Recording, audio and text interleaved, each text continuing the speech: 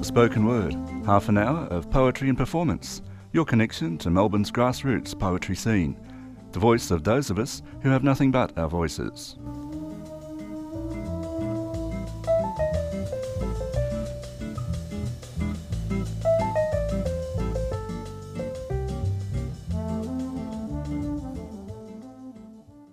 You're listening to Spoken Word on 3CR. My name is Carmen Main, and today my guest is Jocelyn Dean. I'd like to introduce Jocelyn by way of reading their bio. Jocelyn Dean was born in London, 1993, before moving to Australia in 2001. They were awarded the 2013 457 Visa Prize for Poetry, as well as being shortlisted for the 2015 Marsden and Hatchett Prize. They've been published in VoiceWorks, Australian Poetry, and Seizure magazine, among other places. They currently work as a freelance web designer, tutor and translator, and are studying at the University of Melbourne. Thanks so much for being here today, Jocelyn. My pleasure, yeah. How about we read a poem? Would you like to present one of your first pieces for today? Yeah, sure. I would love to present one of my first pieces today. Perfect. Thank you. What's the poem called?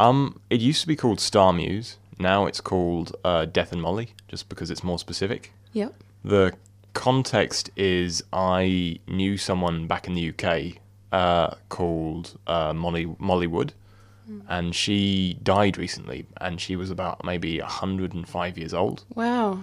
Yeah.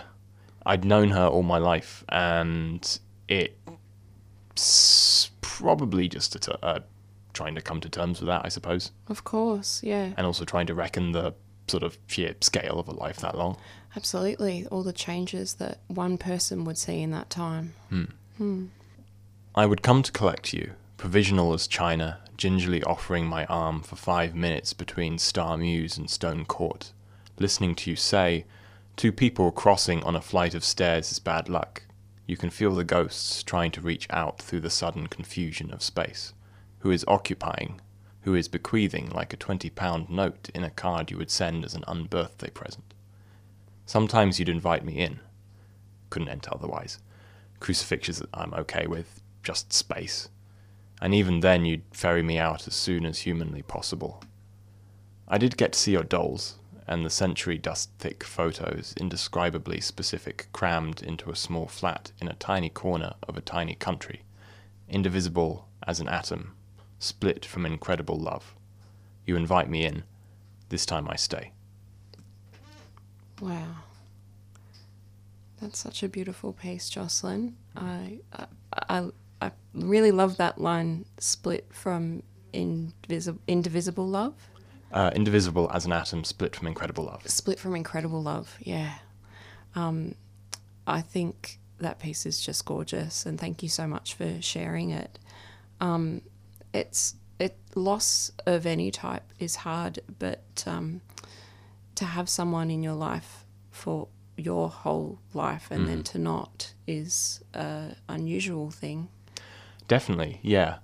I mean, it's the previous year also, my grandmother died. Oh, okay. And I suppose between the two of them, they have probably been the most sort of constant presences, or among the most constant presences in my life, excluding, like, obviously my parents and stuff like that. Of course. Yeah. Yeah. I mean, up until maybe a couple of years ago, we still went back to the UK as sort of on a fairly regular basis, as, you know, like cost and time allowed, essentially. Yeah, definitely. It would be difficult to get the whole family together to go back for a trip every year. Definitely those limiting factors of finances and time. Is travel something that's really important to you? I would say so, yeah. I mean, on one level, I can certainly point to the kind of disjunction between living between the UK and Australia that definitely informs a great deal of what I write. Yeah, I would have thought that would be the case. In addition to, it sounds kind of corny, but when I was in high school, we had to do we had to write poems about a given topic that then was tested in like the HSC or something like that, and the one we got sidled with was belonging, capital B, belonging.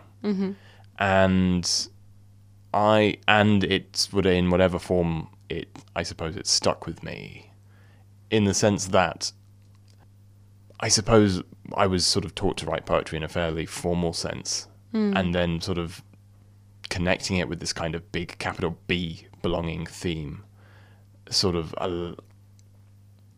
allowed me to do something which I think otherwise I would have had difficulty with, or I would have struggled to put into words, which I, ironically enough, still have an issue with, especially in regards to family and stuff and other related issues. Yeah, it's almost as if our focus as a writer can sometimes be outside of the self and just sort of almost like at the top of, you know how at the very top of a radio tower, the closer you are to the tower, sometimes the less able you are to pick up the signal because you are so close. Yeah. I can see that analogy sometimes in my own writing and other people's writing as well. It's sometimes really hard to write about that is closest to the heart. So how did you first come to writing? It sounds as though you were writing in high school. Yeah. Like, I remember as a kid being read to, just nursery rhymes and stuff like that, and always loving that. And then I'd say like junior school or something like that, I had a teacher, and this is like the sort of stereotypical Dead Poet Society kind of thing. Well, actually, no, in that respect, like, it wasn't sort of stand on your desk, my captain kind of thing. More just like, oh yeah, write haiku, write limericks, and that sort of, and I think the formal sort of game-like element of writing something that was explicitly funny, or something that had like an explicit purpose. Because like when I first came to Australia, I had to go through months, more than that, like months of speech therapy and stuff like that. Oh, okay. Yeah, for a variety of different reasons. And that probably is related to what I was saying before about the difficulty of finding means to express certain things, which I suppose attracted me more to more sort of formal verse forms and stuff like that, like sonnets and villanelles and stuff. Definitely. Because it sort of cut the middleman out of trying to essentially splurge everything that I otherwise would have wanted to onto into a poem, and it be like sort of messy and nonsensical to anyone who is not coming from that kind of place. Of course, there's structure there, and sometimes there's, funnily enough, and I don't have this experience because I'm not very structured as a writer, but can be freedom in that structure in a way, or a way to organise thought in a beautiful way that is, by way of its structure, accessible to others, rather than a thought word soup. Oh yeah, well I've definitely written like my fair share of like thought word soups. Yeah, tasty thought word soup. Yeah, it's a pretty good thing. That's probably my favourite. But yeah, I definitely love a well-structured bit of poetry or prose. Speaking of which, do you have another piece that you would like to present for us today? I do, funnily enough. Perfect. I have more than one. Awesome. What's next? This one's just called it's called Winter Lions in Bath. My aunt in the UK is massively into conservation efforts and stuff like that, and specifically lions and other like endangered species in like in those kind of regions. And she asked me to essentially write a poem for her about it, and I didn't for the longest possible time because I procrastinated like a dunce. That doesn't mean that you're a dunce if you procrastinate. I think sometimes that procrastination and or stewing on things allows them to grow. It's mind marination. I will take that, certainly. Yeah. I perhaps am saying it as much for you as I am for myself. I think it was like she originally came to me saying like, "Oh, Joss, could you please write? I really like lions, and I really want to sort of draw attention to these sort of efforts. Do you think you could write a poem about it?" And my first sort of arrogant thought was, "Oh, yeah, sure, of course I could." And then I sort of thought about it a bit and go, oh, maybe, I don't know.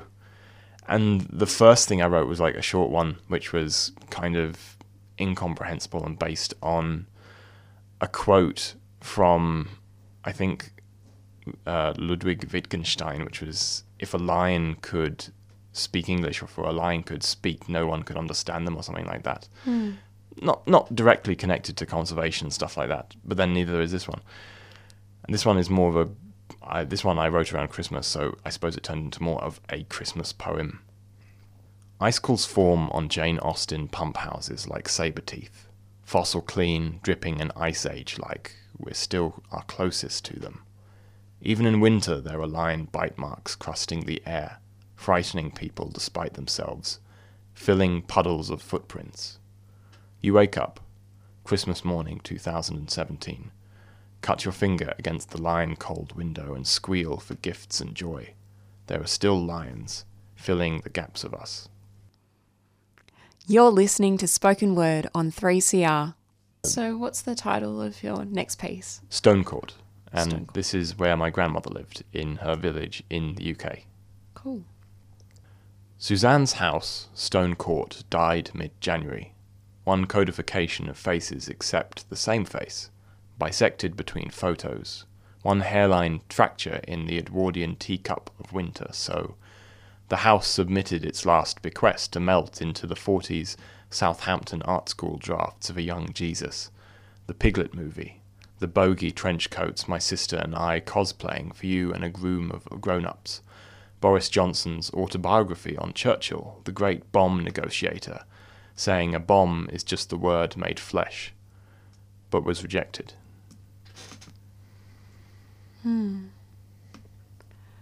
It was quite a visual piece, that one. Mm-hmm. Yeah, I really enjoyed that. Thank you. Wow, that's cool. Perfect. Awesome. So, what's the next poem that you'd like to read and share with us today? It's called Garden Lights. Okay. Yeah, it's basically about the vegetable patch that my mum maintains in her house. Beautiful. Yeah. You can't tell if we've abandoned growing vegetables.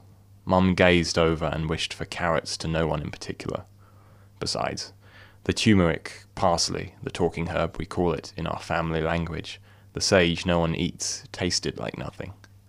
Night-time in our garden you observe, tentatively, too conscious, tiny LEDs like London street lamps, an East End of loam and worm nutrients, segregation of whatever you remember exactly and whatever really happened, a neural pathway of water. You're listening to Spoken Word on 3CR with Jocelyn Dean and Carmen Main.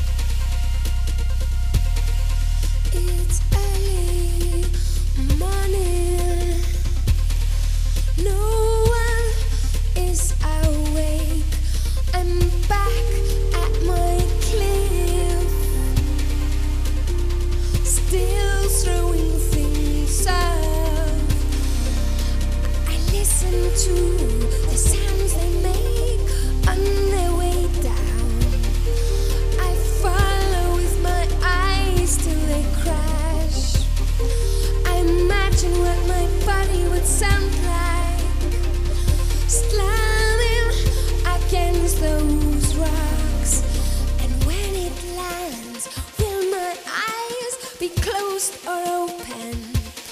I go through all this before you wake up, so I can feel happier to be safe again with you. I go through all this before you wake up, so I can feel happier to be safe again with you. I go through all this before you wake up, so I can feel happier to be safe again with you.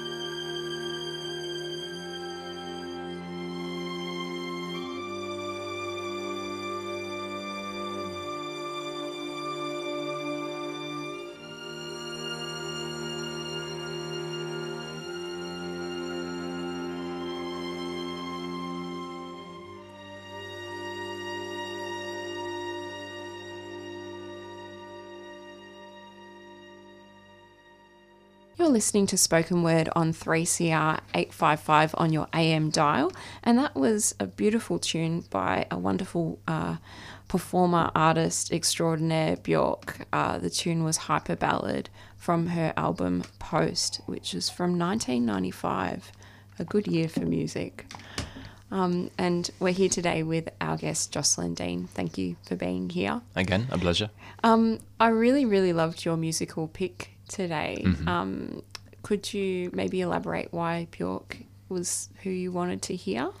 I think that specific song, first of all, I love the way Björk sings, just because it feels like she's drilling into every syllable of sound, every kind of nuance, every phoneme, and sort of extracting as much sense from it as possible. That particular song, on one level, I love the image of throwing common everyday items off a cliff, and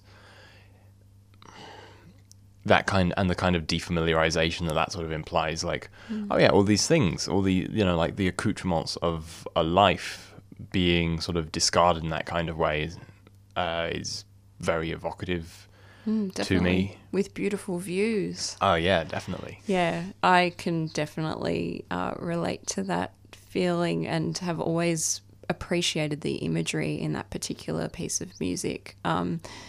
And I guess new year, new you.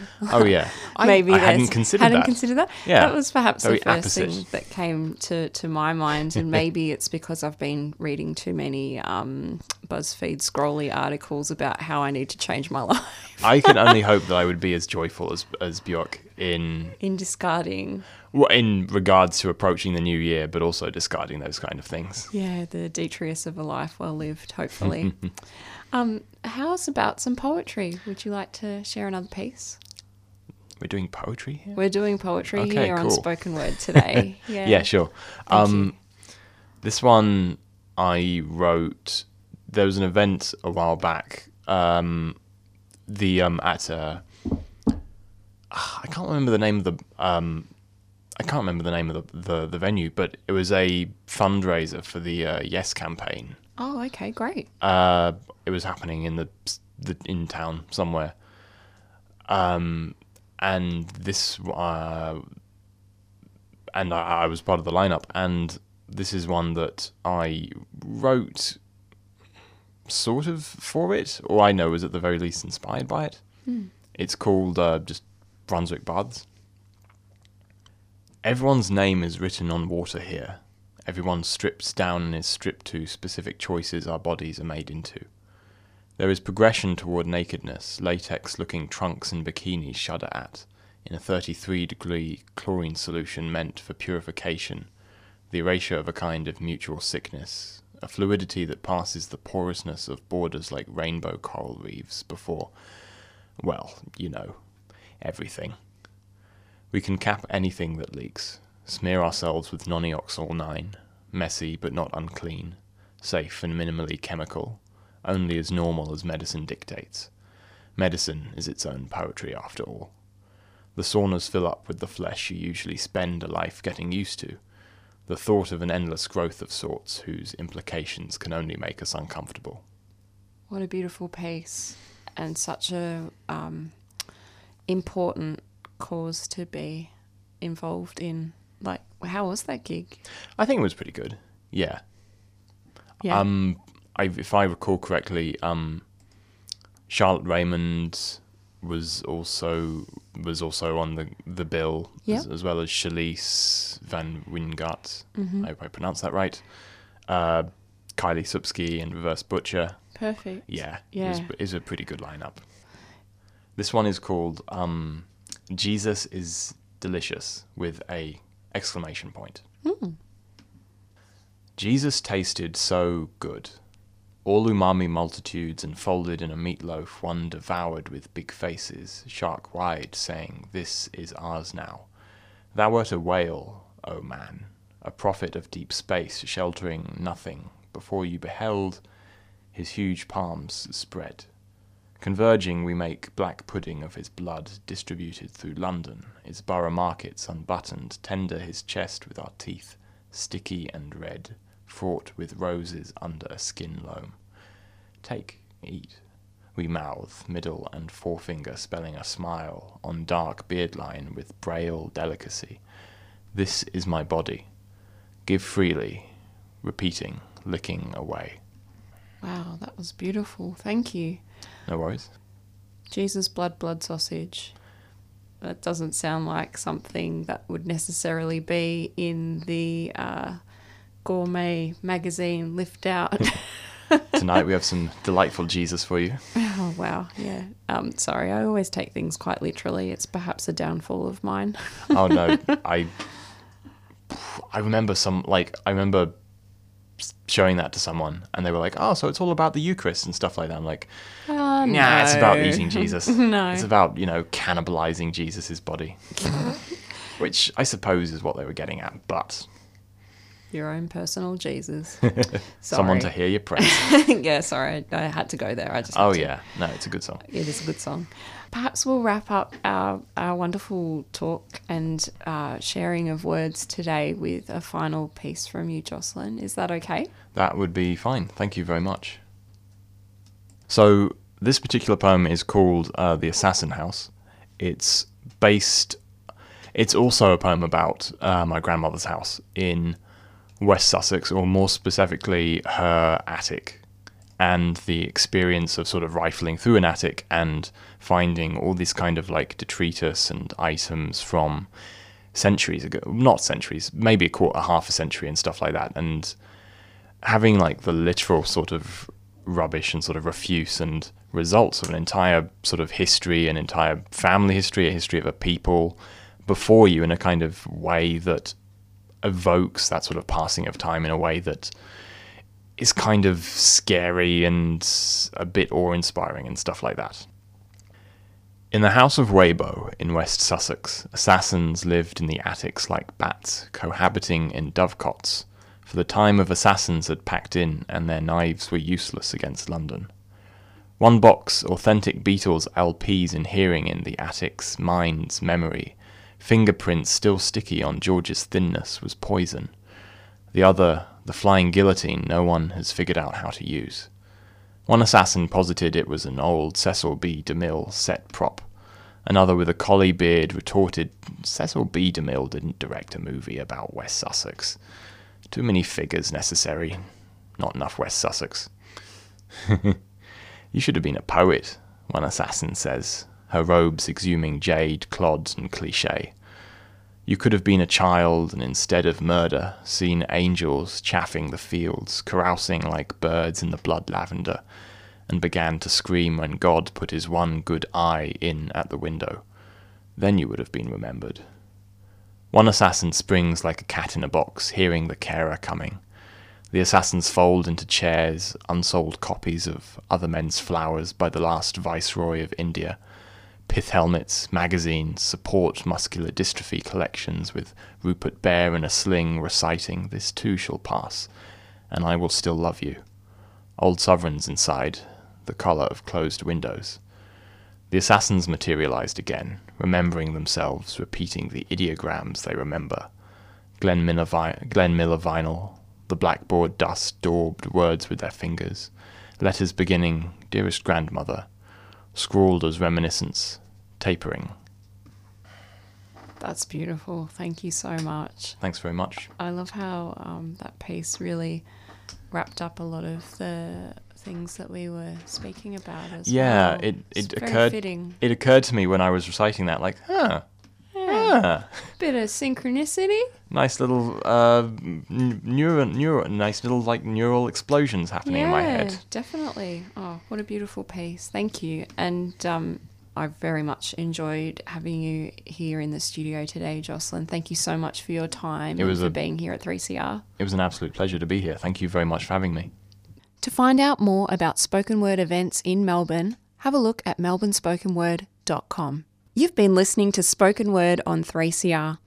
Spoken Word airs every Thursday from 9 to 9:30 a.m. here on 3CR. You can find us on 855 on your AM dial, stream us online on 3cr.org.au, or tune in to our weekly podcast.